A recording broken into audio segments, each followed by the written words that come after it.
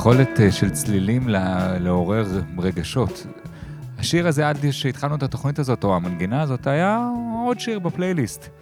פתאום עכשיו הוא מחזיר אותנו לכל השעות על גבי שעות שדיברנו עם אנשים מעניינים וחשובים ומעוררי השראה לגבי תפיסות העולם שלהם. זה בדיוק מה שאנחנו עושים כאן. עכשיו מה? התוכנית שלנו כאן, לקרוא איתי מאוטנר, גיא גפן כרגע יושב, בתוכנית הקודמת הוא עמד. זה כנראה, בהתחלה גם לא נתנו לטכנאים כיסאות, ואז היה פה את כל המחאה הענקית של הטכנאים, בטח קראתם על זה בוויינט, שהם שרפו צמיגים והכל וזה, קיבלו זכות לשבת בסוף. אז כן, גיא יושב מולנו, אבל ממש מהצד השני של האולפן רחב הידיים יושב דוקטור רועי ברנד, שהוא גם דוקטור לפילוסופיה, הוא מרצה, הוא אוצר, ובאופן כללי הוא איש וואו. אני מכיר את האיש הזה די הרבה שנים, אני מאוד אוהב את צורת המחשבה שלו ואת צורת ההתבוננות שלו על העולם. ביד שלי אני מחזיק כרגע, הוא גם מחזיק אותו למען האמת, את הספר החדש שלו שנקרא Art and the Form of Life, שבספר הזה בין השאר נעסוק היום, יש כולה רק 2 עותקים כאלה, הוא עוד לא יצא, הוא יצא עד שזה... עוד יומיים הוא יוצא. עוד יומיים הוא יוצא, בסדר. ובגלל שאנחנו ברדיו, אני אנסה כן לקחת את כל הספר הזה ולתמצת את זה למשפט אחד. אני מקווה שזה בסדר, זה גם כתוב בלעז על גבי גב הספר. בגדול, הטענה הבסיסית אומרת שהחיים הם מה שאנחנו עושים מהם, ואתה רועי מציע שהחיים שנחווים כיצירת אומנות, ומעט נדבר על איך חווים חיים כיצירת אומנות, מעניקים לחיים עצמם משמעות גדולה ומרובדת.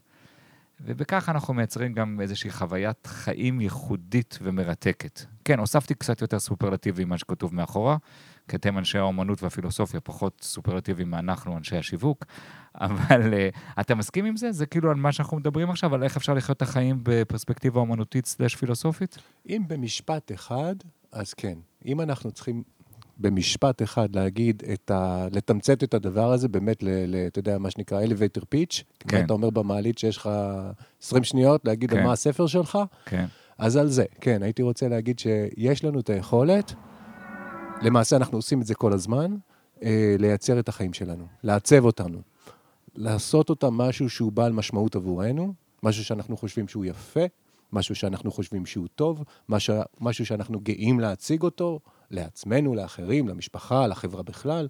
אנחנו כל הזמן למעשה מייצרים את החיים, והחיים הם כמו איזשהו מידיום כזה. אתה יודע, כמו שצייר, מצייר על קנבס או פסל, עושה את זה באבן או בעץ, החיים איזה משהו כמו חומר, איזה מין סוג של חומריות, כן, לא חומרית, אבל אפשר לדמיין את זה, משהו שאנחנו לשים אותו, מעצבים אותו, וכך מעצבים את עצמנו בתוכם.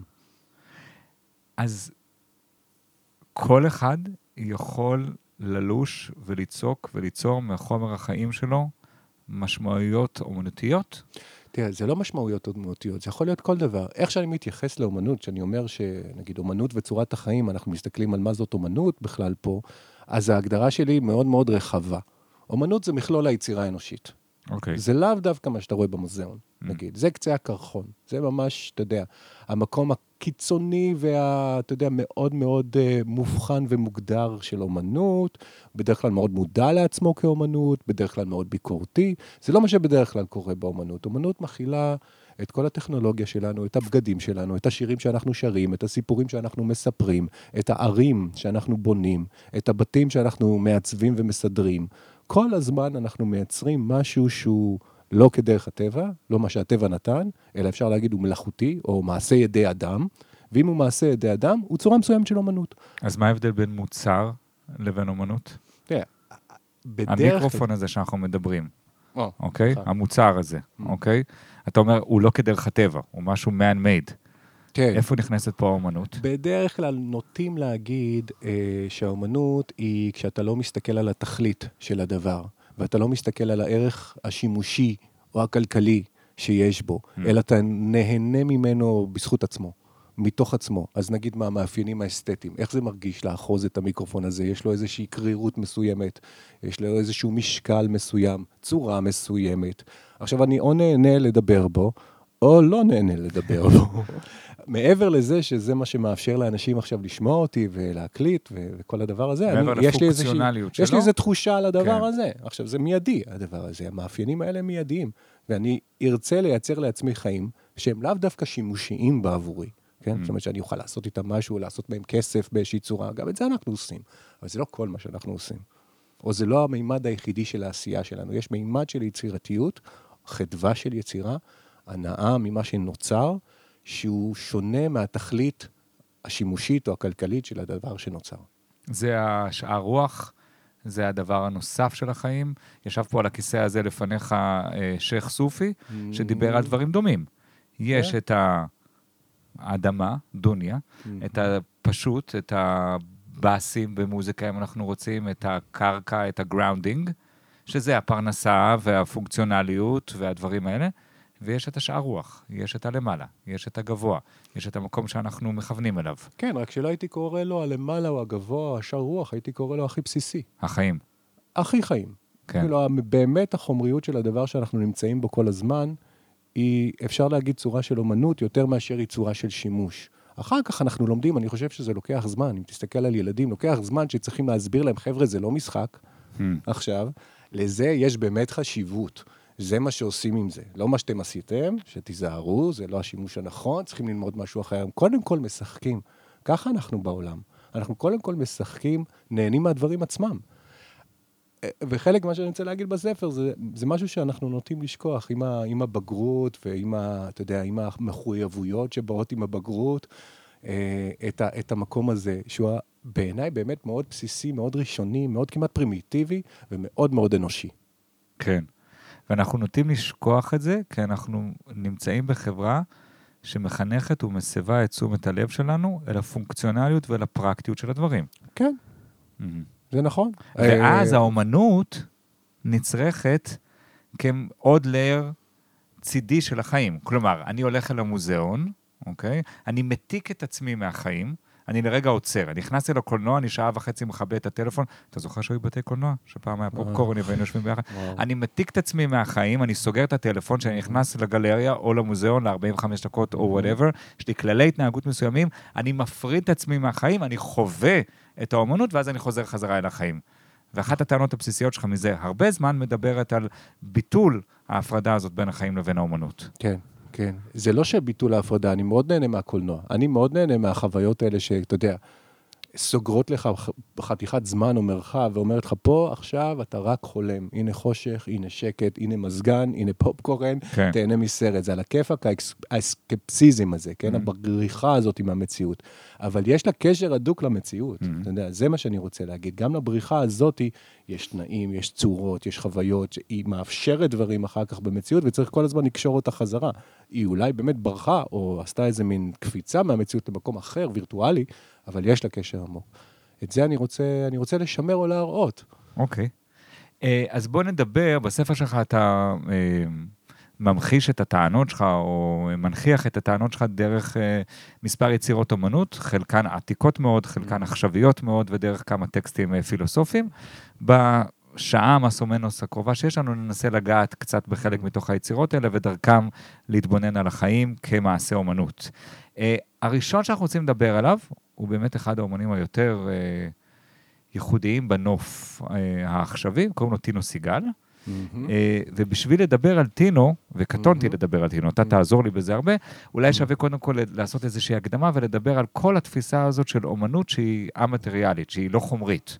כלומר, כשאנחנו מדברים על אומנות, אני מניח שרוב האנשים, כשאומרים להם אומנות פלסטית, הם רואים מול החיים, מול הדמיון שלהם, או מול העיניים שלהם, אובייקט, להלן, פסל, ציור, וידאו ארט, צילום, משהו שאפשר לאחוז אותו, להחזיק אותו ביד, משהו פיזי מאוד, גם דיברנו קודם על החיים בתור חומר גלם, זה משהו מאוד מאוד פיזי. אנחנו מדברים על ז'אנר של אומנות, שאין בו בכלל את החומר הרגיל שאנחנו מתייחסים אליו בתור חומר, אלא אתה יכול להיכנס לתערוכה של אותו טינו סיגל, או אנשים מקבילים אליו, בז'אנר המסוים הזה, ולא יהיה שם חומר פיזי, יהיה שם חומר אנושי, חומר של יחסים, חומר של קשר בין בני אדם. זה נכון בגדול מה שתיארתי את זה? כן, מאוד יפה. אני השתתפתי בתערוכה, פשוט ניתן את הפרטים, ואז אנשים יבינו מה העניין הזה, לפני שניתן את המושגים? בתערוכה שהייתה בגוגנהיים בשנת 2009, תערוכת יחיד, טינו סגל הוא אומן גרמני, בריטי גרמני, בן 40 פלוס נאמר, ככה אחד מהחשובים והמעניינים היום, למרות שהרבה פעמים הוא לא מוכר, למשל פה, כי הוא לא מאפשר לדימויים של העבודות שלו להשתחרר באינטרנט, אם מישהו מסריט את זה או מצלם את זה, הוא לא רוצה שיעשו את זה, גם אין הרבה מה לצלם, כי אין אובייקטים, אין שום חומר בדבר הזה. עכשיו, המון מהכלכלה של האומנות היא סירקולציה של אימג'ים, אנחנו כל הזמן בעולם של אימג'ים, אז אם הוא למעשה מתנגד ליצירה של הדימוי מתוך העבודה, ותכף נבין גם למה, כי בלתי אפשרי לייצר דימוי מתוך העבודה הזאת, אז המון פעמים זה לא נושא הטוב, נגיד, למקומות רחוקים. אנחנו חייבים להיות בעבודה של טינו סגל כדי להבין את העבודה של טינו סגל.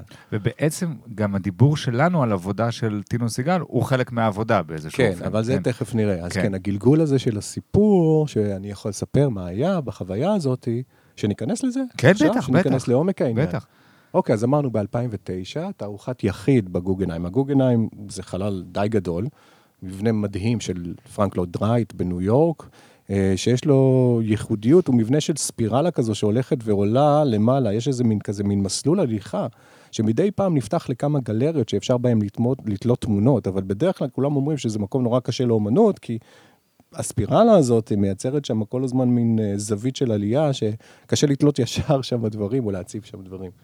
אוקיי, אני אתאר קצת את המהלך של התערוכה, אני חושב שמי שנכנס, מבקרים באים לגוגנהיים, מקום מפורסם, לפעמים הם יודעים מי האומן, לפעמים הם לא יודעים מי האומן, הם פשוט נכנסים, שלמים כרטיס כניסה, זה כן עולה כסף. איך שאתה מגיע, ניגש אליך ילד, בין, נגיד, 10, משהו כזה, ושואל אותך שאלה, שואל אותך באנגלית, would you like to follow me? האם תרצה ללכת אחריי, לעקוב אחריי? עכשיו, זה מה שתגיד לו, כן? עכשיו אפשר להפעיל את המכונה הזו או לא להפעיל את המכונה. אני יכול להגיד לו לא? אתה יכול להגיד לו לא. אוקיי. אתה יכול להגיד לו לא, ואז לא תדע. כן. יש הרבה שאמרו לא.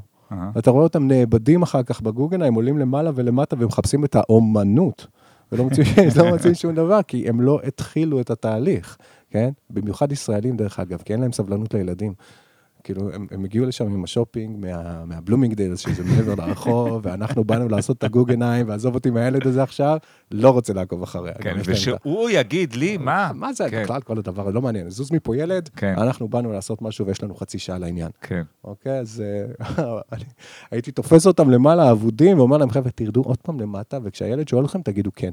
גדול. ותתחילו. אוקיי, אז נגיד הילד בא אליי ואמרתי לו, כן, אני רוצה to follow you. אז כן, אז הוא לוקח אותך הצידה, הוא לוקח אותך, אמרנו, מדי פעם, אתה מתחיל לעלות קצת את הרוטנדה הזאת, זה המסלול שעולה בספירלה למעלה, יש איזה מין גלריה קטנה שנפתחת, הוא עוצר ושואל אותך, can you tell me what is progress? What is? Progress. התקדמות. קדמה. קדמה. קדמות גם, בסדר, איך שאתה רוצה, זה באנגלית. אוקיי. אתה לא תרגם. תוכל להגיד לי מהי הקדמה? מה זאת קדמה? מה זה להתקדם? אוקיי, מה זאת קדמה? פרוגרס, מה זה להתקדם? זהו, אני מציע... זה שואל אותי הילד בן 10. זה שואל אותך ילד בן 10. שאני לבד, או באתי עם הבת זוג שלי, אתה יכול לבוא איך שבאת. איך שאתה, מה שנקרא. זה יכולה להיות קבוצה, או משפחה, או עם בת זוג, או לבד. ואני עונה לו. ואתה חייב לענות, הוא שאל שאלה. אוקיי. זהו, up to you. מה אתה אומר? מה ההתקדמות? כן. יש לך שאלה יותר קלה, ילד?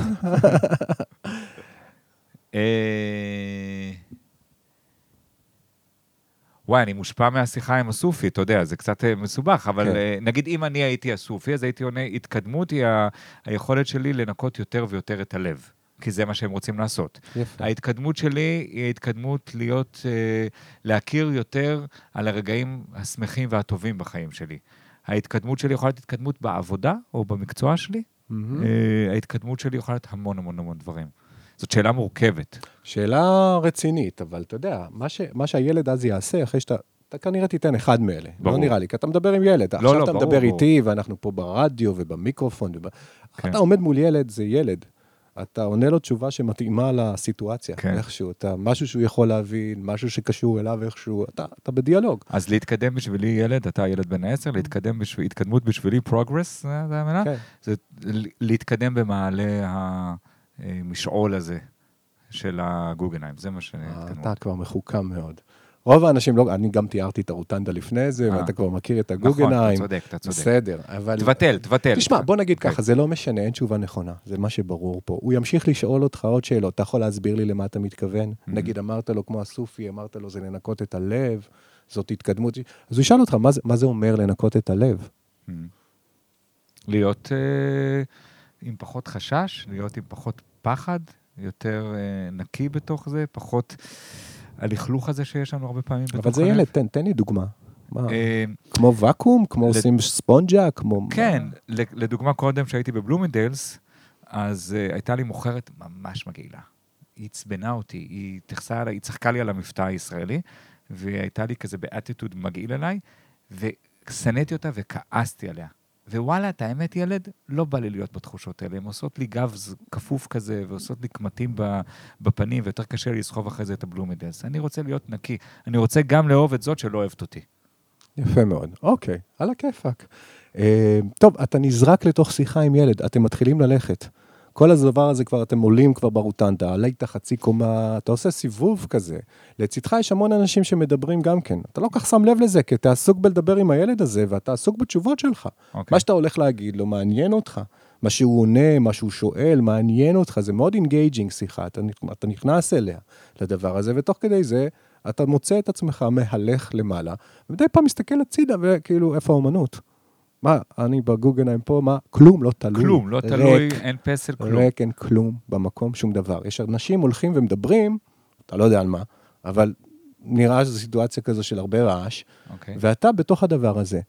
עכשיו, השאלה הזו זרקה אותך פנימה לתוך עצמך, אתה לא בטוח במה שאתה אומר, יכול להיות שאתה כבר מעלה ספקות לגבי הדבר הזה שאמרת בהתחלה לגבי הקדמה, ועכשיו אתה נתקעת בשיחה הזו, זה אולי קו שאתה רוצה להגיד לו, רגע, בוא נלך אחורה, זה לא מה שאני התכוונתי, זה משהו אחר, יש לי עוד דברים להגיד, אבל אין פה ברירה, אתה כבר בפנים, ואתה נפתח, ואתה נפרס, אתה עצמך, ומה שאתה מאמין, מערכת האמונות שלך, נפרסת שמה, as you go, עם הילד הזה, במעלה הרוטנדה.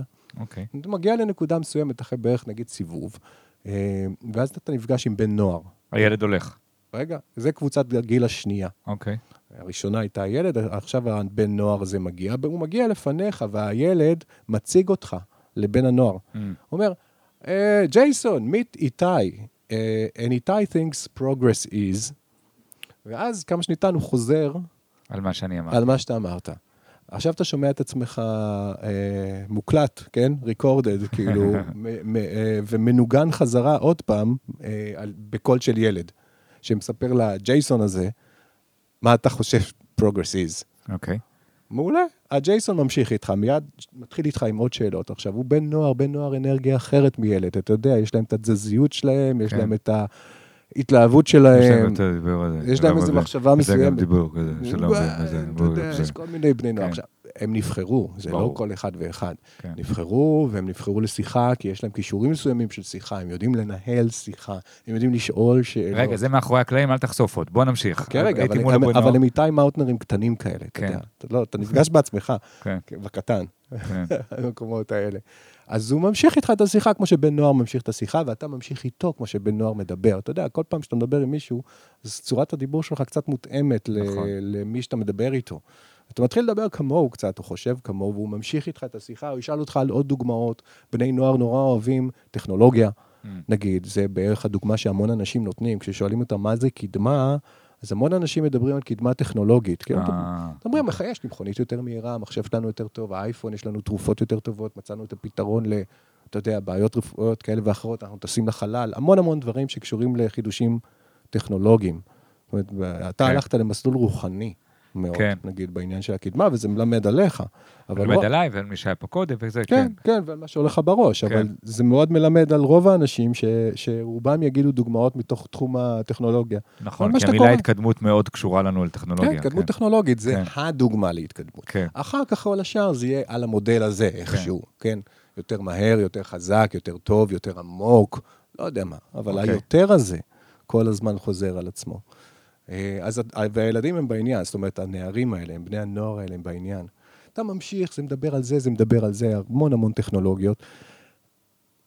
נגיד עוד איזה סיבוב וחצי, אתה מגיע לקבוצת הגיל השלישית, שאלה 30, 40, עד 50 אולי, בוא נגיד קבוצת הגיל הזו, שבתוך השפה של העבודה הם נקראים young adults. הם כבר adults, אבל הם עדיין young. 30 עד 50 בוא נגיד. שם קורה משהו קצת מוזר. וגם יש לי מעבר כמו עם הג'ייסון הזה קודם? אחרת. אתה הולך ברוטנדה, כל העבודה יש בה איזושהי כוריאוגרפיה מינימלית, אתה בתוך גם עבודת מחול, כי זה תנועה, זה דיבור ותנועה, זה שיחה ותנועה, שאתה משתתף בה, והרבה אחרים באותו זמן. אבל אם אתה תסתכל אחורה, אתה ברוטנדה הזו תמיד רואה את כל העלייה של הספירלה, אתה רואה את כל המוזיאון. יש איזה מין פיר כזה של חלל ריק, אתה רואה את כולם, וכולם מסתובבים כמו באיזה שעון שוויצרי כזה, אתה יודע, כולם מחוללים שם בפנים, אתה בתוך מחול קבוצתי כזה מוזר, פתאום אתה קולט את זה באיזה רגע, כי יש מעקה מאוד נמוך, ואתה יכול לראות את הכל. אתה מגיע לאיזה נקודה של מעבר צר, אתה מגיע לנקודה מסוימת ברוטנדה שיש מעבר צר. יש בצד אחד, אתה יודע, את הפיר של המעלית, ומצד השני את המעקה. בדרך כלל אין את הפיר של המעלית, אז אתה יכול לעבור הלאה, אבל פה רק אחד יכול לעבור. אז הבנוער הזה עושה איזושהי סוג של ג'סטה כזאת של תעבור בבקשה, כאילו, לך קדימה, אחריך, אתה עובר, ומולך מגיע קבוצת הגיל השלישית, מולך, והפעם בלי זה שמציגים אותך, לא השם שלך ולא מה אתה חושב שפרוגרס איז, יש מה שנקרא אינטרוונשן, האיש, אישה, בת 30, 40, 50, מגיעים ואומרים משהו. יש איזה משפט שהם אומרים. זה לא אותו משפט, זה מה שבא בראש באותו רגע. זה משהו שהם חשבו עליו בזמן שהם המתינו לבואך. גדול. אבל איכשהו המשפט הזה שיחסית הוא אקראי, זאת אומרת, הוא לא יודע שום דבר עליך. המשפט הזה איכשהו נוגע בנימים הכי פנימיים של הנפש שלך. כמו, משפט כמו? קשה, אתה חייב להיכנס לזון עם הדבר הזה. זה ממש להיכנס לאיזה משהו שאתה אומר, אני עכשיו מסתכל על הבן אדם שהולך להגיע, אני חושב משהו, זה לא על המזג אוויר, וזה לא על הפוליטיקה, זה לא, אתה יודע, צ'יט-צ'אט כזה על כלום. זה משהו שצריך לדבר על משהו פנימי, עמוק, אבל במשפט וחצי, 2. נגיד, היום חשבתי מה זה יהיה לשכוח את כל מה שאני יודע. וחשבתי איך אפשר בכלל לעשות כזה דבר, אם זה בכלל אפשרי. סתם, אני עכשיו זרקתי משהו. ברור. זה לא משהו אתה יודע, זה יכול להיות כל דבר. אין איזה חוקים פה. אבל זה כן צריך להיות משהו מעניין, נגיד, או עמוק, וזה מיד מפעיל את הצד, אתה שמגיע, זה לא יומן. אבל אנחנו בדיוק היינו בנקודה הזו. אני בדיוק חשבתי, והוא בדיוק אמר, ואני בדיוק אמרנו, ללמוד זה למעשה, אולי לא להתקדם, ללמוד, לפעמים זה ללכת אחורה, לפעמים לא ללמוד, כי אתה דיברת לנקות על הלב, והדבר הזה לפעמים לא ללמוד, to unlearn, to de-skill, כאילו, יש איזה מילים באנגלית יותר מתוחכמות, איך אנחנו שוכחים כביכול את המטענים האלה, כדי לנקות את עצמנו, וזאת ההתקדמות. אתה מת. איך הוא יודע? אתה בפרנויה. כדי, רגע, יש פה מכשירי הקלטה, מה קורה פה? יש מצלמות, יש פה מיקרופונים, הילד הזה, מה זה היה הילד הזה, ואיפה הוא בכלל נעלם? כן. מה קרה לו? ופתאום גם הנוער הזה, הבן נוער הזה כבר לא פה. אתה המשכת, עכשיו אתה ממשיך, אתה מדבר עם קבוצת הגיל השלישית. ה-30, 40, 50, עכשיו אתה בשיחה הזו, אתה בשוק מזה, ואוקיי, זה ממשיך משם. 30, 40, 50, אתה מכיר את זה, אנחנו שמה. זאת אומרת, זה הקבוצה שלנו, אנחנו קצת יותר מאורהרים על החיים. כן. אנחנו לא בתוך הריצה הטכנולוגית הזאת, או יש לנו ביקורת כלפיה. אנחנו כבר, יש לנו אולי גם ביקורת כלפי הרעיון הזה של קדמה. כן, אנחנו רואים עד כמה הוא מפעיל כל כך הרבה מערכות מסביבנו, ואולי בא לנו לפרוש מאותן מערכות. אנחנו כבר מגיעים ממקום אחר. יש לך שלב בחיים כזה, של stepping back כזה, ורפלקציה, ולהסתכל פנימה, וזה השלב שאנחנו נמצאים. תקועים בו. תקועים בו. אז זאת השיחה שיש לך עם ה-30, 40, 50, והיא שיחה מעניינת, אתה הולך בקצב אחר, אתה יודע, כל פעם יש קצב אחר להליכה, בן נוער קצת רץ, הילד ככה מדדה, פה עכשיו הולכים קצת יותר בניחותה, אתה ממשיך איזה רוטנדה וחצי כזה, שוב פעם, ושוב באיזה אקט, לא נתאר עוד פעם, אתה מועבר, כמו איזה, אתה יודע, קוראים לזה... מקל של... בסלול מרוצים, שמעבירים את המוט הקטן הזה, את הבטון, כן? מעבירים את הדבר הזה. אתה מועבר לקבוצת הגיל הרביעית והאחרונה, אלה בשפת התערוכה נקראים Old Wizards, קוסמים ותיקים. מבוגרים, זקנים, כן? זה חכמי השבט, כן? זה אנשים עם הרבה ידע, המון מהם פרופסורים, סופרים, אנשים שיודעים לדבר, יודעים לחשוב, והקדישו את חייהם לעניינים האלה. ואתה מגיע אליהם, והם פחות שואלים אותך שאלות, יותר נותנים לך איזשהו אינסייט, מתוך עצמם. מתוך העולם הפנימי. מתוך העולם הזה, איזה מין תובנות שאתה מגיע במקומות האלה, הם כבר למעלה, ברוטנדה. כן. הם משוחחים על משהו מתוך עצמם, בסוף השיחה הזאת, אתה יכול לענות, אתה יכול לשאול, אתה יכול להתערב, כמובן, זאת שיחה. בסוף העלייה, מגיעים לפיר הזה, אתה יודע, זה פתוח בסוף. יש סקיילייט לגוגנהיים. כן. מגניב, מדהים. פתאום השמש, או האור, כאילו פוצע מבחוץ. אתה רואה שמיים, או אור מגיע משם. אתה תלוי במזג אוויר, אתה רואה את החוץ. והם מציגים את עצמם, הם לוחצים לך את היד, הם אומרים לך, my name is David, and this work is called This Progress. This Progress? כן. This Progress, טינו סגל, 2009. ביי. נגמר. נגמר. וואו. ככה. וואו. אתה לפטים מהדבר הזה, זה אוקיי, מה עושים? אפשר לרדת במעלית למטה. אתה יודע, אפשר לרדת ולצאת, מהגוגנהיים, כאילו עברת פה חוויה. כן. אפשר לנסות ללכת אחורה, מה קרה פה חבר'ה, בוא נעשה את זה עוד פעם. Rewind my life. בוא נעשה עוד פעם, אפשר עוד פעם את המתקן הזה, אתה יודע, כמו זה, אפשר לעשות את זה. או אתה מסתכל על אנשים אחרים, אתה מבין, כאילו, אוקיי, אני כאילו, בוא עכשיו אני קולט מה קרה פה, מה עשו פה, נגיד, אני מתחיל להבין מה עשו, כי לא היה פה כלום חוץ מהשיחה הזאת, עם האנשים האלה. אבל אני מתחיל להבין מה, את החוויה הזאת, אני מסתכל על אחרים, אני מסתכל איך הם מגיבים, אז עוד כל מה שאתה רוצה, אבל בגדול אתה נזרק חזרה לניו יורק, אתה יודע, החוצה, לרחוב ההומה. לחיים, מה שדיברנו עליו קודם. אחרי הדבר הזה. וואו. חוויה רצינית מאוד. חוויה מאוד רצינית. בלי אף אובייקט שתלוי או מוצב בשום מקום. בלי כלום. רק שיחה, רק שיחה. ותראה, לגוגנהיים באים ביום בערך 5,000 איש. התערוכה הזאת היא עומדת כמעט חודשיים. נגיד, זה עומדת, זה ביטוי יפה. כן. זה מהעולם של האובייקטים, נכון? מתקיימת, מתרחשת, במשך כמעט חודשיים. תעשה חשבון, זה הרבה מאוד אנשים, אני לא יודע, בוא נעשה חשבון מהיר, כמה זה 60 כפול 5,000. לא, גיא הוא איש מתמטיקה פה, זה הרבה, בוא נגיד הרבה. המון, זה מאות אלפים של אנשים שעוברים דרך המכונה הזאת. ומה המכונה הזאת עושה? כאילו, המכונה, האם זאת אומנות, מה היא עושה?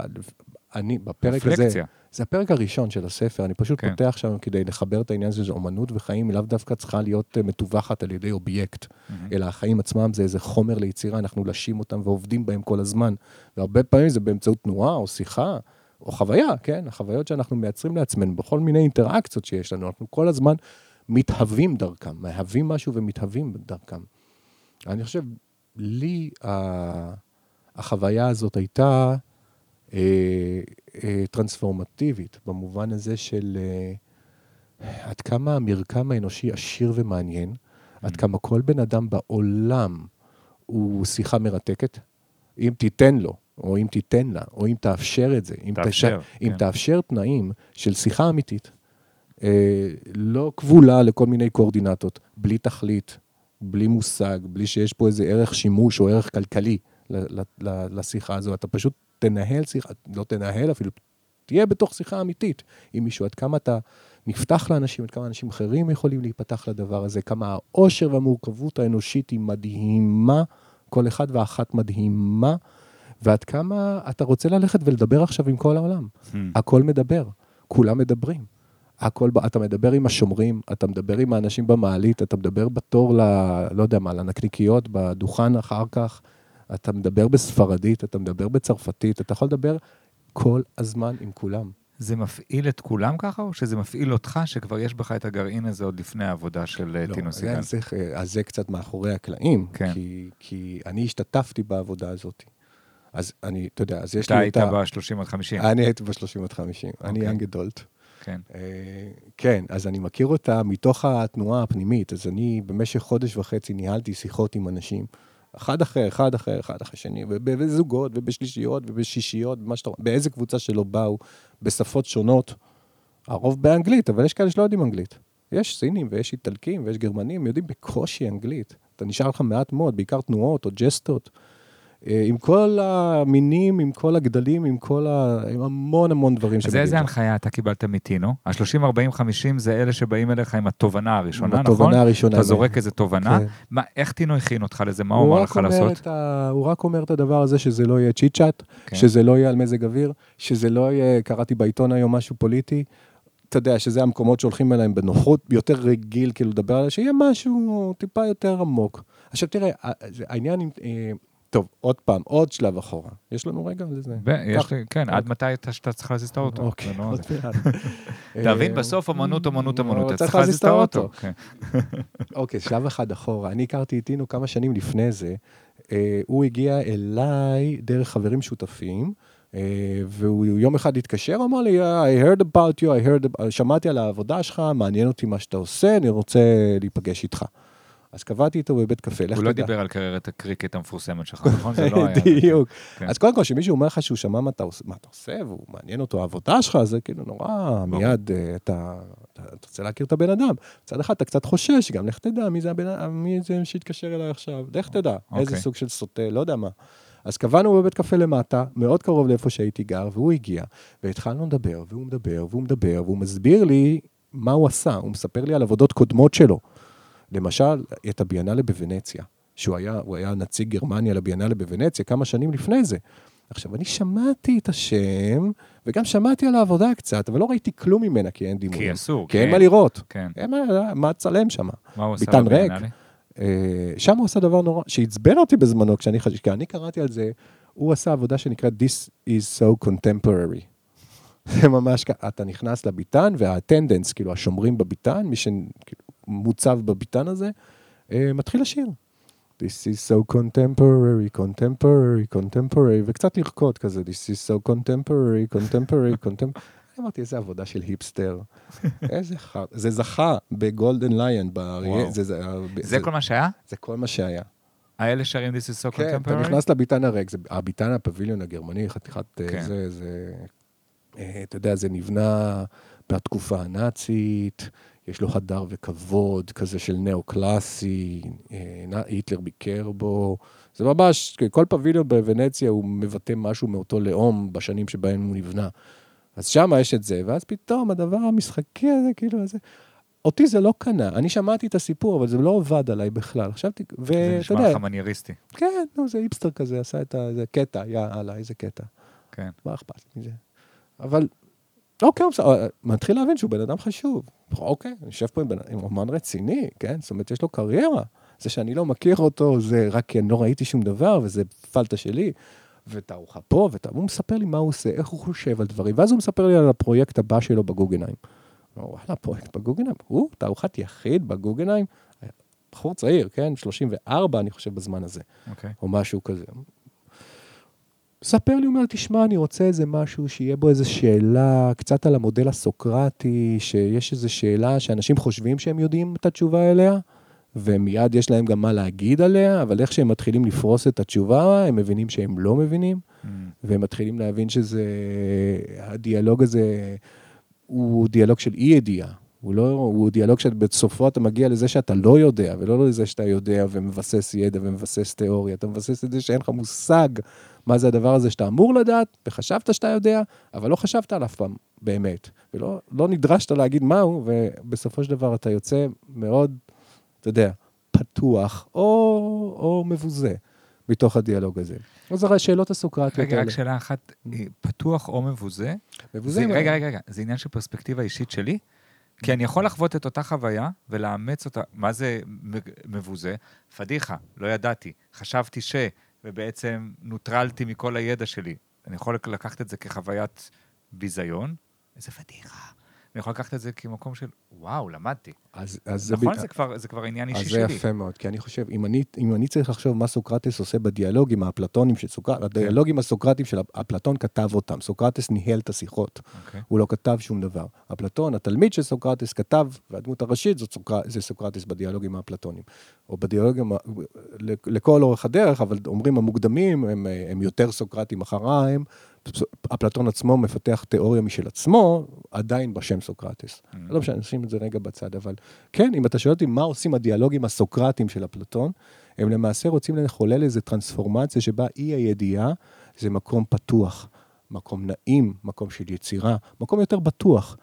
זה טוב לשהות שם, זה טוב לחזור לשם, זה טוב לדעת שאתה לא יודע, כי זה מה שסוקרטס אמר, מה שמבדיל אותי מכל שאר אנשים, ולמה אני החכם באדם, זה כי אני יודע שאני לא יודע, והם לא יודעים, אבל הם חושבים שהם יודעים. אז קצת לא לדעת. כאילו, המקום הזה שבו יש לך תשוקה לידע, מה שנקרא פילוסופיה, אהבה לידע, שיש בך תשוקה לידע, אבל אתה לא יודע, אתה לא מחזיק את הידע, זה לא כמו מדע, או כמו תיאוריה, זה כמו תנועה, שמחפשת, שחוקרת, ששואלת שאלות, שמתעניינת, היא סקרנית, ואז לכן גם כל החושים פתוחים, והדיאלוג פתוח, וההקשבה היא בשיא, והריכוז, והמחשבה, הכל מכוון לאיזה משהו שהוא אף פעם לא יצליח להגיע אליו, אבל בגלל זה הוא כל הזמן פתוח.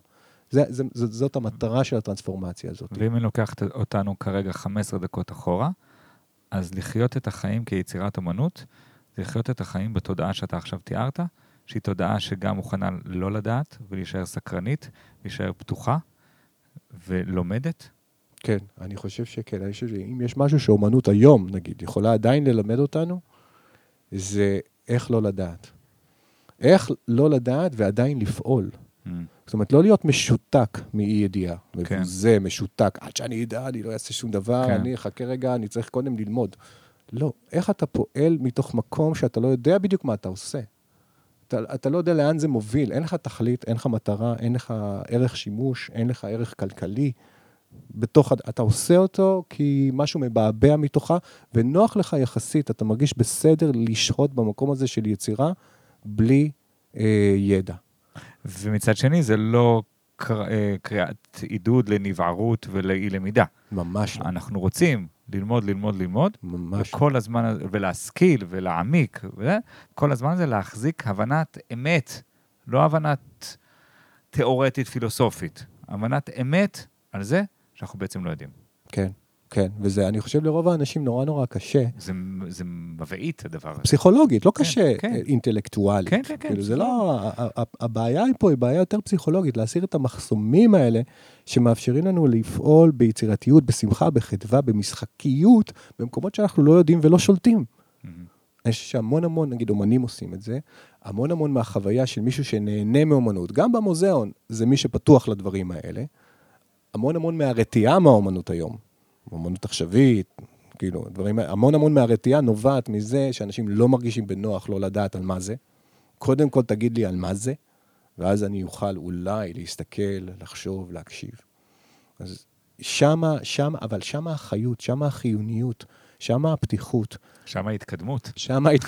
כל מקום אחר הוא דוגמטי. נכון. אני לפעמים כשאני הולך עם חברים לתערוכות, הם אומרים לי, טוב, מה זה? אני לא מבין. אז אני אומר, בואו ניתן טראסט ביוצר. קודם כל בואו נגיד שהוא לא היפסטר שעושה עלינו מניירות, אוקיי? הוא קודם כל בא לעשות כאן משהו. ושתיים, בואו נסתכל על זה בתור כתב חידה. נכון? תמיד כתב חידה, אנחנו לא מבינים אותו בהתחלה. אבל מסתתר שם משהו. מה מסתתר? אני לא יודע, אין איזה תשובה אחת. בואו, קחו משהו שמתחיל איתכם את הכתב חידה. זה יכול להיות דימוי, זה יכול להיות איך שהשומר עומד, זה יכול להיות האור שנופל, זה יכול להיות אתם מול הדבר הזה, יכול להיות כל דבר. קחו משהו, הוא הקצה חוט, ותתחילו ללכת. אני מאמין שבסוף, אם תהיו עם לב פתוח ועם ראש פתוח, תגיעו לאיזשהו מקום. וואלה. אני חושב, כתב חידה לפעמים, אני יותר נוטה היום להגיד, וזה בעקבות נגיד העבודה עם תינו. קודם כל אתה צריך לשהות זמן עם העבודה. השאלה של תינו תמיד זה, did you spend much time with the work? כאילו לגבי מי שהיה בה, כאילו כמה זמן היית שם? רצת דרך הדבר הזה? כאילו מיהרת שם או שנתת זמן לדבר הזה לעבוד? אתה צריך לתת זמן. אז להשתהות קצת, לחכות, ודבר שני זה לשאול את עצמך, מה אני מרגיש? הנה אני פה, ציור, מולי. לא יודע, אני יכול לחשוב על תולדות האומנות, אני יכול לחשוב על כל מיני מושגים, קונספציות, פילוסופיות, אבל אני גם יכול לחשוב מה אני מרגיש.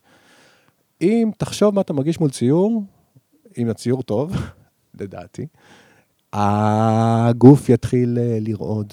יש ויברציות מסוימות. זה לא רק מה העין רואה ומה המוח חושב, כאילו כל הגוף מתחיל לרטוט עם גלי אור, כן? של צבע, של צורה, של דינמיקה, יש לזה קצב מסוים, יש לזה חומריות מסוימת, הגוף גם מרגיש את זה כאילו טקטילי, כאילו אתה נוגע נגיד בדבר הזה, למרות שאתה לא נוגע באמת, אבל יש את הוויברציה הזו שמתחילה לפעול בינך לבין הדבר הזה, ואתה כאילו סורק, כל הגוף סורק את הציור, ומתחיל להרגיש. אבל בשביל זה אני צריך לבוא בסטייט אוף מיינד, שאומר כן, שאומר בטח, שאומר אני מאפשר.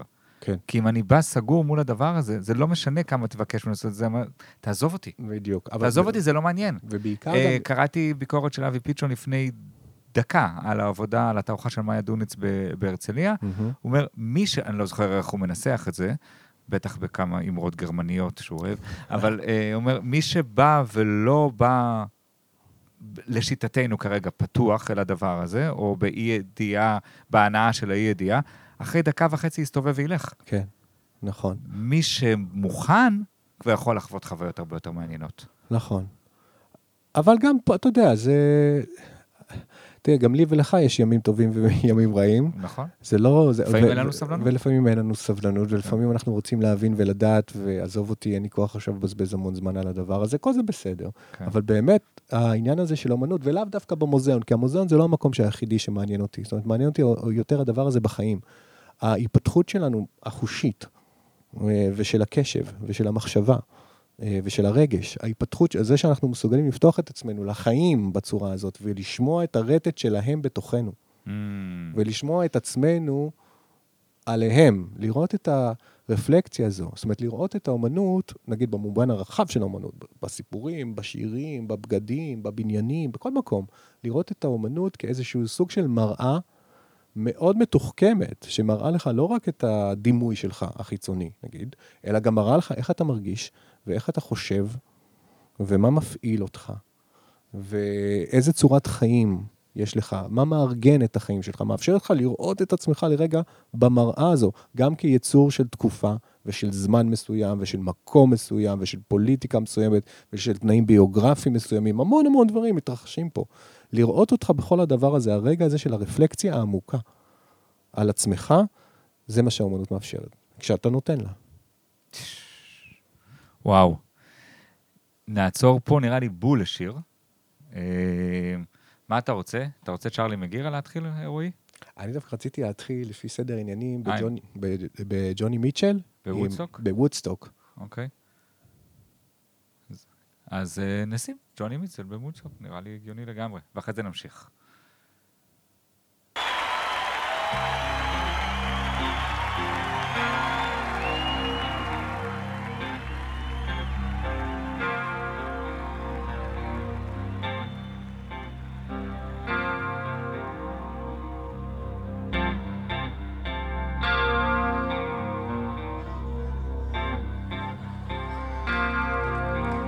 I came upon a child of God walking down the road. I asked him, where are you going? And this he told me. He said, I'm going down to Yazger's farm to join a rock and roll band, get back to the land and try and get my soul free. He said, we're stardust,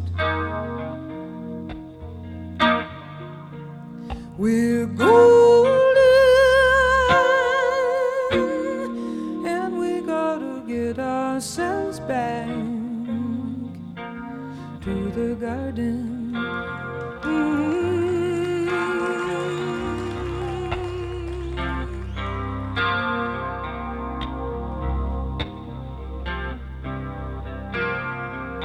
Well, can I walk beside you?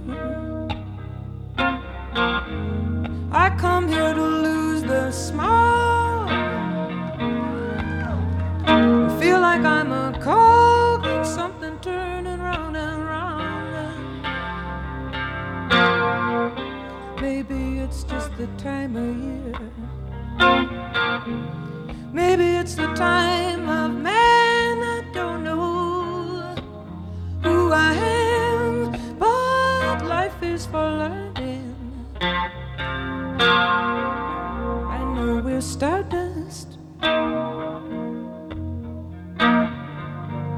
we're golden,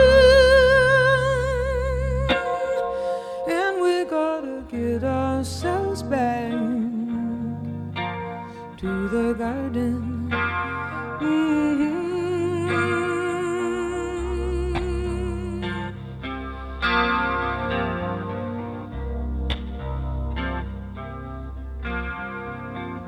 By the time we got to Woodstock, we were 500,000 strong. Everywhere you looked, there was song and hope and celebration. And I dreamed that I saw the bombers riding shotgun in the sky, and they were turning into butterflies above our nation.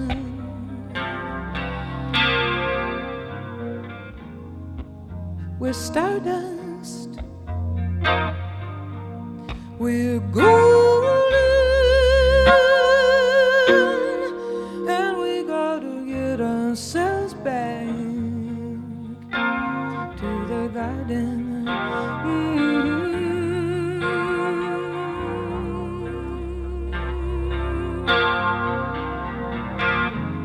We're stardust, made of billion-year-old carbon. We're golden, we just got caught up in some devil's bargain, and we gotta get ourselves back to the garden, to some semblance of a garden.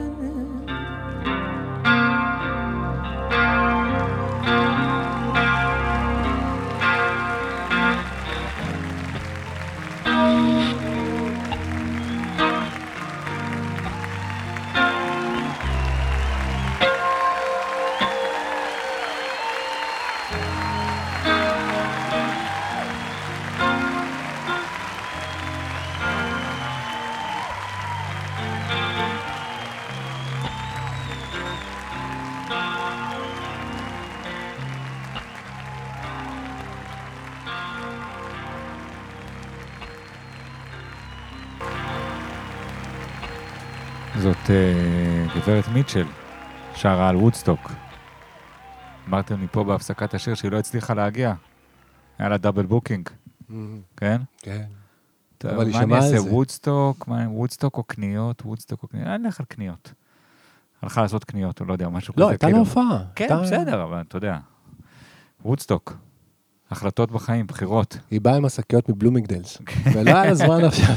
ג'וני, מה זה התקדמות בשבילך?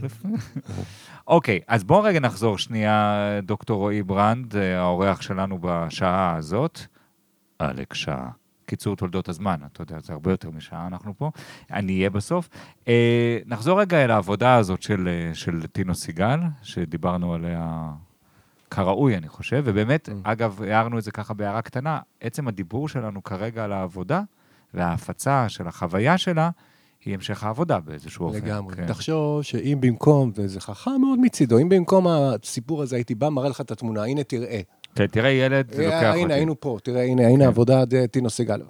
זה כאילו, עובר לך מיד, חולף בן רגע הדבר הזה, לא משאיר שום חותם. משהו בזה שאין פה דימוי, מחייב אותנו לשיחה, לגלגל את זה במשך די הרבה זמן, ופתאום נוצרת חוויה.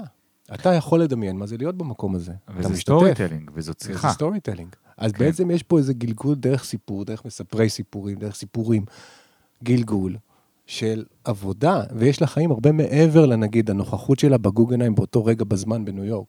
קודם כל היו 300,000 איש שהיו בעבודה הזו. 300,000 איש עברו דרכה. שזה 300,000 איש שחוו חוויות משמעותיות, כנראה. וסיפרו לאחד או שניים. בדיוק.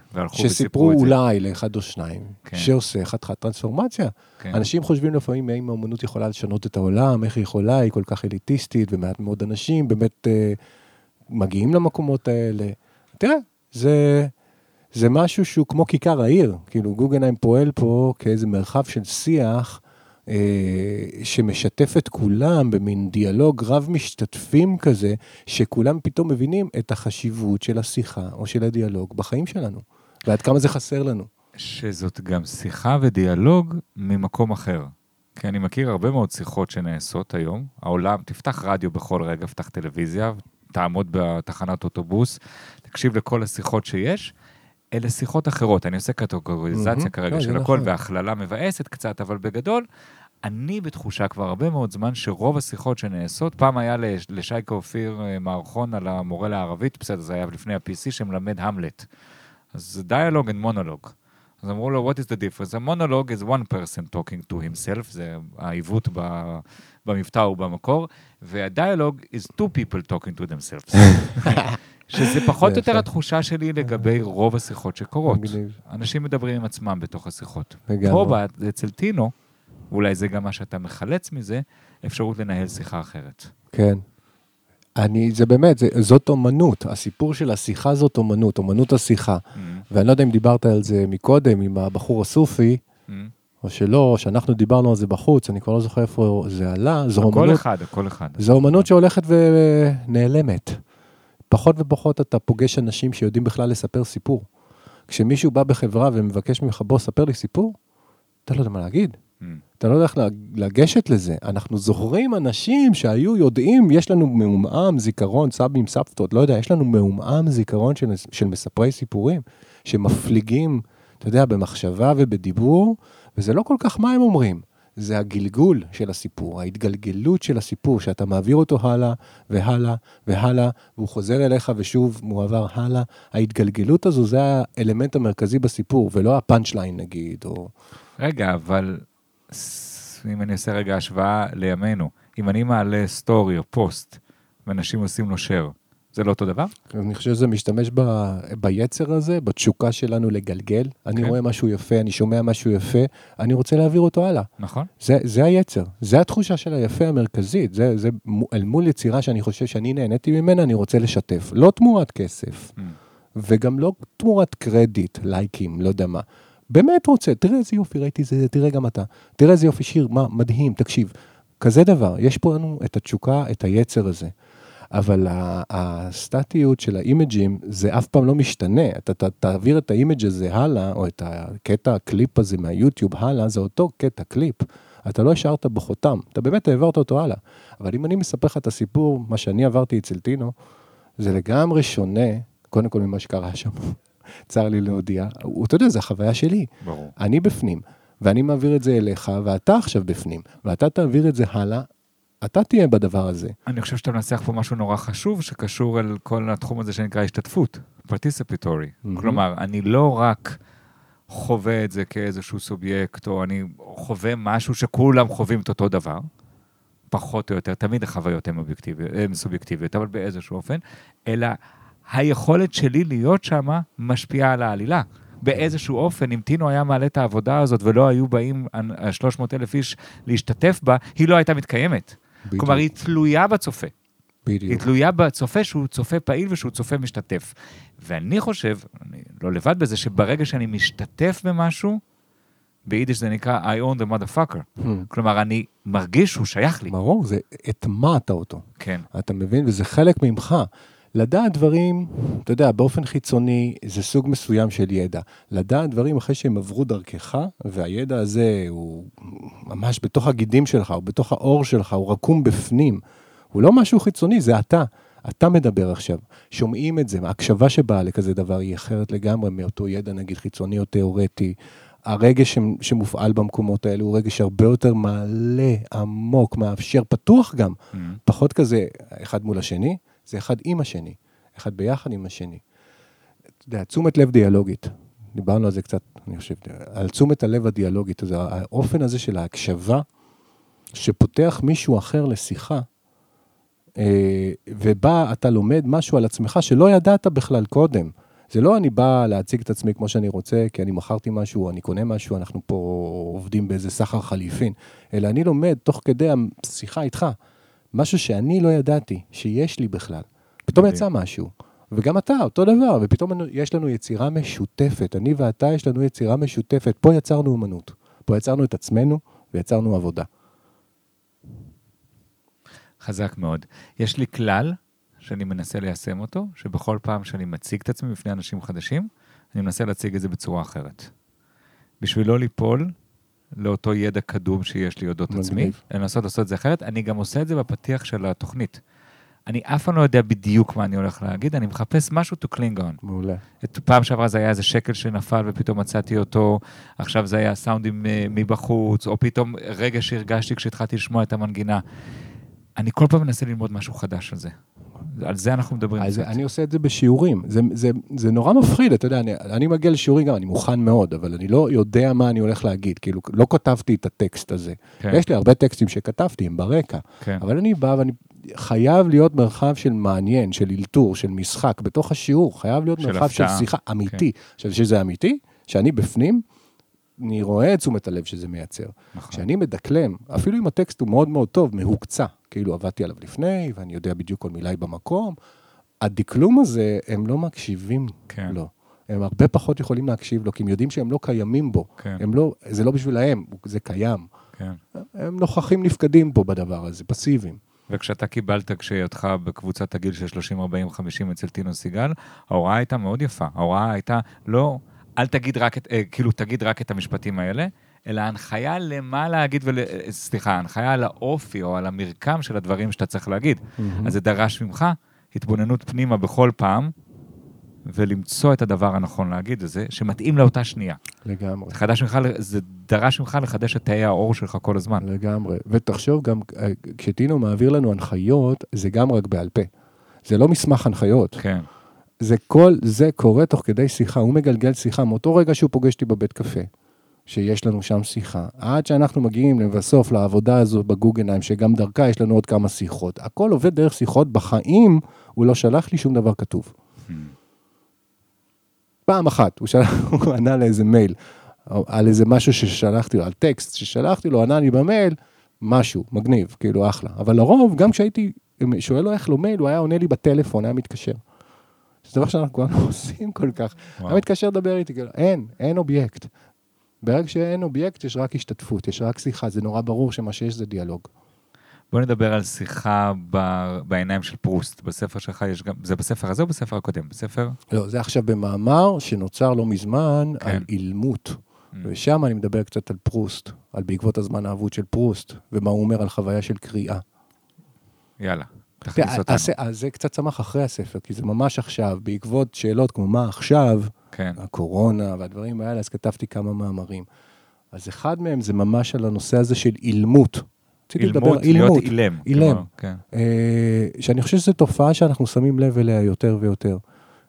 המאפיין הזה של התקופה העכשווית, שאנשים לא מעיזים לדבר, או לא יודעים לדבר, לא בכיתה, לא במשפחה, לא בארוחה, לא אחד על אחד, לא שיחות חולין, אין לנו באמת כבר את הדבר הזה, איזשהו סוג של אילמות, והייתי אומר גם אלימות, שהיא תוצאה של אותה אילמות. יש קשר בין אילמות לאלימות, גם בעברית זה עובד, העניין הזה עובד די יפה. יש איזה סוג של השתקה, כללית כזאת. למרות, רגע, סליחה רועי, למרות שאני מרגיש שיש סוג של גם הצפה בלהג, כי באיזשהו אופן, פייסבוק, אינסטגרם, כולם אומרים המון כל הזמן, השאלה היא מה הם אומרים, בסדר, זו שאלה אחרת, אבל אני כאילו, אני לא חותר תחת התיאוריה, גם עוד לא שמענו את כולה, אני במקרה מכיר אותה, אבל לא שמענו את כולה, אבל יש משהו, כאילו אם אני תופס מישהו ברחוב, אני אומר, זו תקופה שיותר מדברים בה, פחות מדברים בה, אני לא בטוח שהתשובה תהיה פחות. לא, זה שהמון המון מדברים, זה לא סימן שמדברים, כן? זה שיש שיחה, זה שאנשים אומרים המון המון דברים, זה אומר בדיוק שהם לא הגיעו לסיפוק שם. זאת אומרת, לא באמת שמעו אותי. אני צריך להגיד את זה עוד פעם ולצעוק את זה יותר חזק, ועוד ועוד ועוד לחזור על עצמי, כי אני לא מרגיש שיש הקשבה לדבר הזה. אין איזה פידבק נכון. משהו לא, אני בתוך איזה לופ כזה של אני עם עצמי, או אולי כמה אנשים שחושבים כמוני, ואנחנו מלהגים ביחד את אותה צעקה, אבל אף אחד לא מקשיב. אז אני מרגיש צורך להקצין אותה אפילו עוד יותר. הרגע של ההקשבה הוא רגע של שקט דווקא. כאילו הרגע הזה בשיחה הוא רגע שאתה יכול להירגע קצת ולנוח מהדבר הזה. יש תשומת לב, מישהו מקשיב, זו חוויה מדהימה, פותחת, מעשירה, וגם, אתה יודע, מעניקה פרספקטיבה ומשחררת מדוגמטיות ומפרץ רגשות אלים, מהאלימות הזאת. זה גם עונה על הצורך הכי קמאי שלנו, שיקשיבו לנו. לגמרי. כי ברגע שיש צד שני מולנו, שבאמת קשוב לנו, ולא רק רוצה להגיד את מה שהוא יודע שהוא כבר רוצה להגיד, זה עונה לנו, זה משתיק לנו משהו פסיכולוגית, נפשית, בתוכנו, מאוד מאוד חזק. כמו שאומרים עם ילדים, אתה יודע, אנחנו בחוויה גם של גידול ילדים, ואנחנו יודעים, זה לא שאתה צריך לתת להם את מה שהם ביקשו שתיתן להם, הם צריכים לדעת שהבנת מה הם רוצים. אתה מבין, נגיד אם יצעקו גלידה, גלידה, גלידה, גלידה, אתה אומר, אתה יכול לצעוק חזרה, גלידה, גלידה, אני יודע שאתה רוצה גלידה, אין גלידה. והם נרגעים. זה לא תביא לי גלידה, זה תבין מה אני רציתי, מה אני ניסיתי, כשיש להם איזו אי יכולת לתקשר, רעיון, כאילו שהם נתקעים בשפה, הם נכנסים לתסכול עמוק. נכון. אוקיי, בוא נחזור רגע לפרוסט. אז כתרופה לדבר הזה, אני רציתי להציע את פרוסט, את החוויה של הקריאה, מה שפרוסט אומר על הקריאה, וגם הקריאה בפרוסט. אוקיי. כאיזשהו סוג של מזור לאילמות העכשווית. זה קצת מוזר, כי אני מציע קריאה, וקריאה זה דבר שאתה עושה בשקט, וקריאה זה דבר שאתה עושה לבד, בדרך כלל לא עם בן שיח אחר, אבל אני רוצה להגיד שדווקא החוויה הזו של הקריאה מאפשרת את המסע הזה מחוצה לעצמך, לתקופות, לאנשים, לרצונות, לתשוקות, למחשבות, לרגשות אחרים לגמרי, לא שלך, שמייצרת שיחה מאוד רבת משתתפים, אמנם פנימית בראש או ברגש שלך, אבל עדיין החוויה הזו של שותפות הרבה עולמות, הרבה נקודות מבט אחרות. אז תן לי, אני אצטט את זה מפרוסט, כי הוא אומר את זה כל כך יפה. אני לא אצטט בצרפתית, וגם לא באנגלית, אני מצטט בעברית, זה בעקבות הזמן האבוד, זה תרגום של עילית ישורון, מרסל פרוסט. המסע האמיתי היחיד, מעיין הנעורים היחיד, איננו לחפש אופקים חדשים, אלא לפקוח עיניים אחרות. אני ממשיך קצת עם אותו ציטוט. לראות את העולם דרך עיניים אחרות, של מאות אחרים, לראות מאות עולמות שכל אחד מהם רואה ומהווה. את זה אנחנו עושים עם אומנים גדולים. עם אומנים כאלה אנחנו ממש עפים מכוכב לכוכב. פשוט, הוא אומר את זה. ככה זה. אומנות זה מסע, בזמן, במרחב, מחוץ לגוף, מחוץ לתודעה, אל עבר חוויות חיים אחרות. צורות חיים אחרות, צורות התבוננות אחרות, דרך עיניים אחרות, צורות מחשבה אחרות, צורות רגש אחרות, פחדים של אחרים, לא אחד, שתיים, של מאות אחרים, המוני אחרים. כשאני קורא את שייקספיר, אני מבין מה זה לחיות בתוך התקופה האליזבתיאנית בלונדון, נגיד.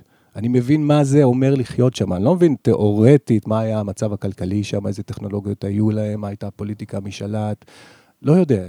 אני מבין מה זה אומר לחיות בתוך המקום הזה, את חוש ההומור שלהם אני מבין.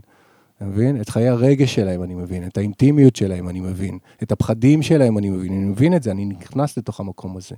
אם אני מבקר באקרופוליס, באתונה, אז אני מבין מה זה לחיות בתוך העולם היווני הקלאסי העתיק, אני מבין את מערכת האמונות שלהם, את הרצונות, את התשוקות שלהם, את מה שעושה להם חדוות חיים, אני מבין את זה מבפנים, עוד פעם, לא ידע חיצוני, תיאורטי, ידע שמשיגים אותו רק באמצעות של אמפתיה, שאתה יכול להגיע אליה בעקבות קריאה, אני חושב, ספרים, או בעקבות אומנות, פרוסט אומר אומנות בכלל, הוא לא אמר רק ספרים.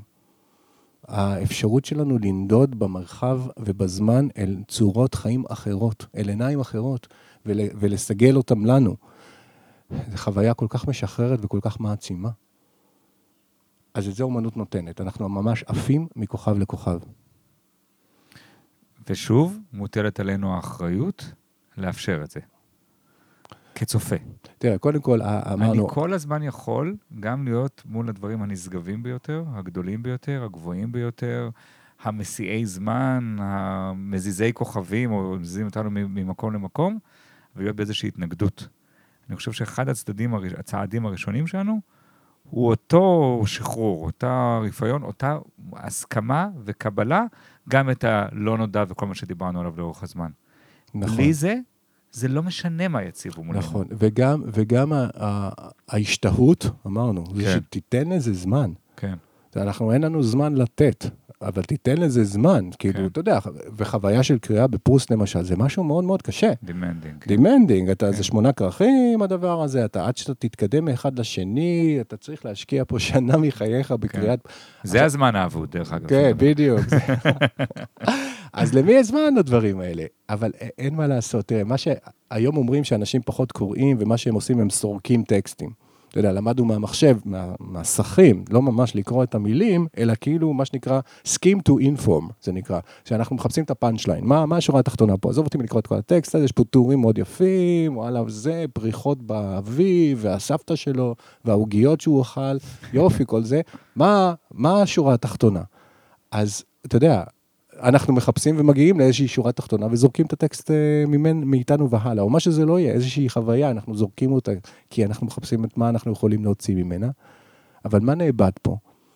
המסלול הארוך הזה, שלוקח באמת זמן של יצירת קשרים עמוקים, בין זוויות שונות, בין מחשבות שונות, הבחינה שלנו של מה שנאמר מקודם, בהקשר של מה שנאמר עכשיו, ההיסטוריזציה, האופן שהזמן חולף, איך אני משתנה פה, איך הדבר משתנה פה, השזירה הזאת שנותנת לאסימון ליפול, נגיד, אצל פרוסט, כמה מאות דפים, אחרי שהתחלת לקרוא את הנקודה, בנקודה אחרת לגמרי, וכביכול באסוציאציה חופשית, ולא בהכרח קשורה, פתאום אתה מבין מה קרה שם לאורך כל הזמן.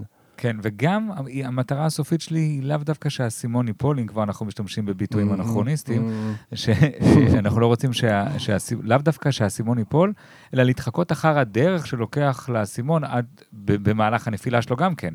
כי זה לא שאני צריך את ה-moment, או שאני חייב רק את ה-moment, הבנתי, הוא בעצם אומר את זה.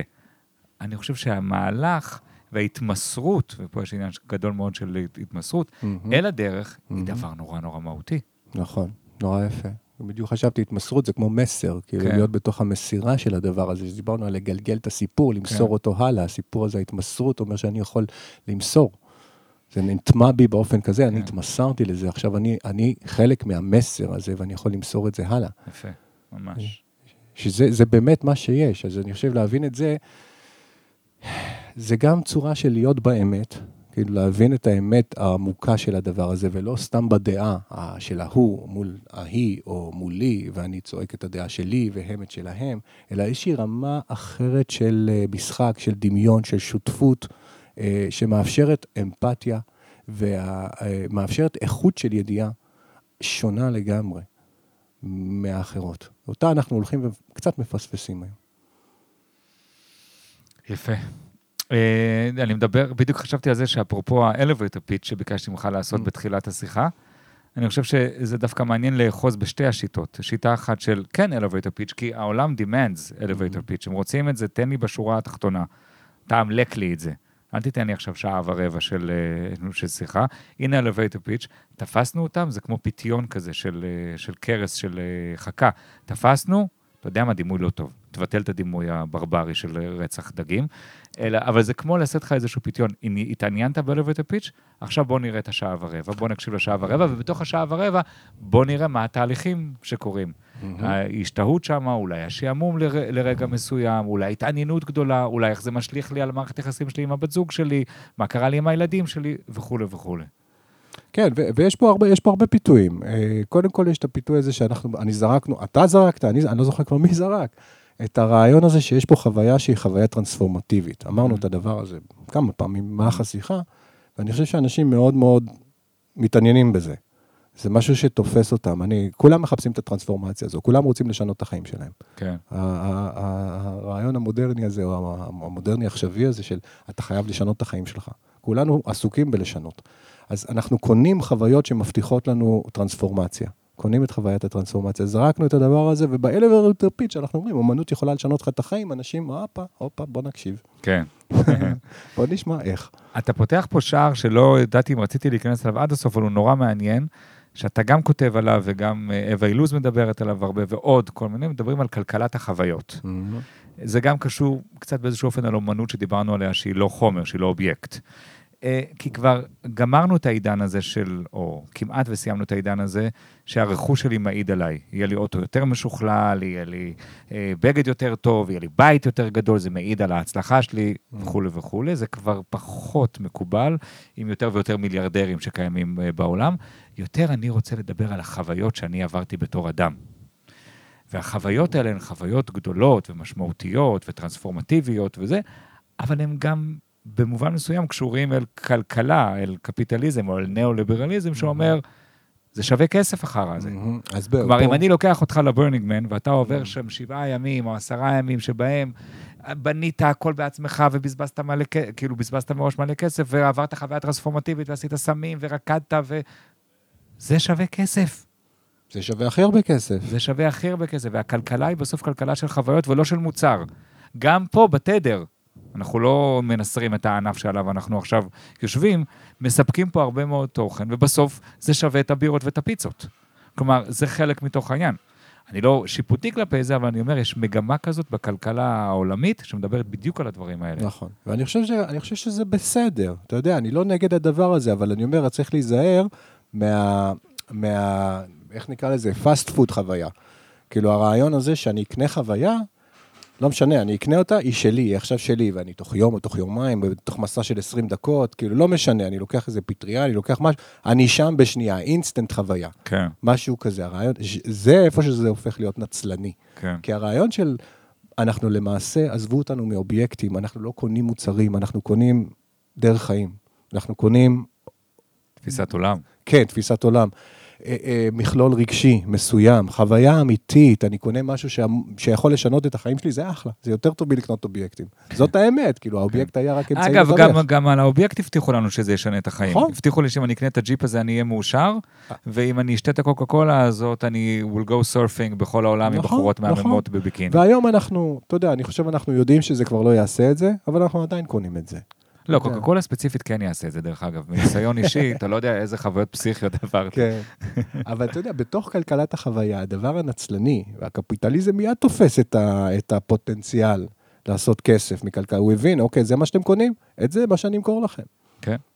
ואפשר להאשים גם את טינו סגל בזה. אפשר להגיד שטינו סגל הוא חלק מכלכלת החוויה, כי הנה פה הוא אומר, בוא נעבור next level עכשיו. אנחנו לא מוכרים אובייקטים באומנות, אנחנו מוכרים ישירות חוויה. ואתה עדיין משלם כרטיס כניסה. ואתה תשלם הכי גבוה. הוא דרך אגב בוחר את העבודות, שהן לגמרי לא חומריות, בצורה של, בעותקים אפילו, תגיד, העבודה הזו, this progress, הגוגנהיים קנה. יש לו עותק. מה זה אומר? יש לו עותק? אין לו כלום. אין לו דף על הדבר, אין לו תמונה של הדבר, אין לו חוזה חתום? אין חוזה חתום, אין חוזה חתום. אז איך הוא קנה? לחיצת יד.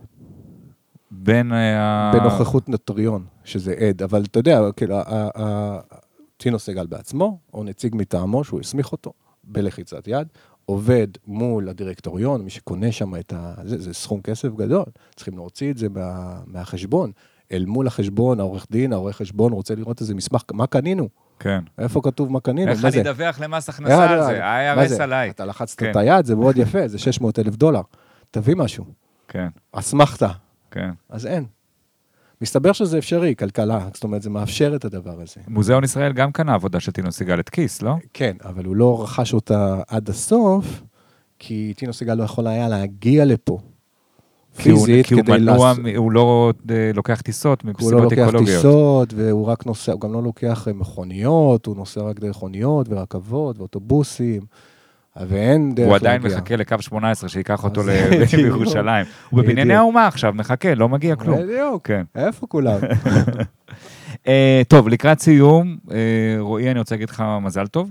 כן. פתחת חלל חדש, פרטר. נכון. לא הספקתי עדיין להיות פה, כי הוא ממש טרי. הוא בן שבועיים, תינוק. כן, הניילונים שהבאת זה עוד משם, נכון? לגמרי, כן. מריחים אותו. מה תפקידו של החלל?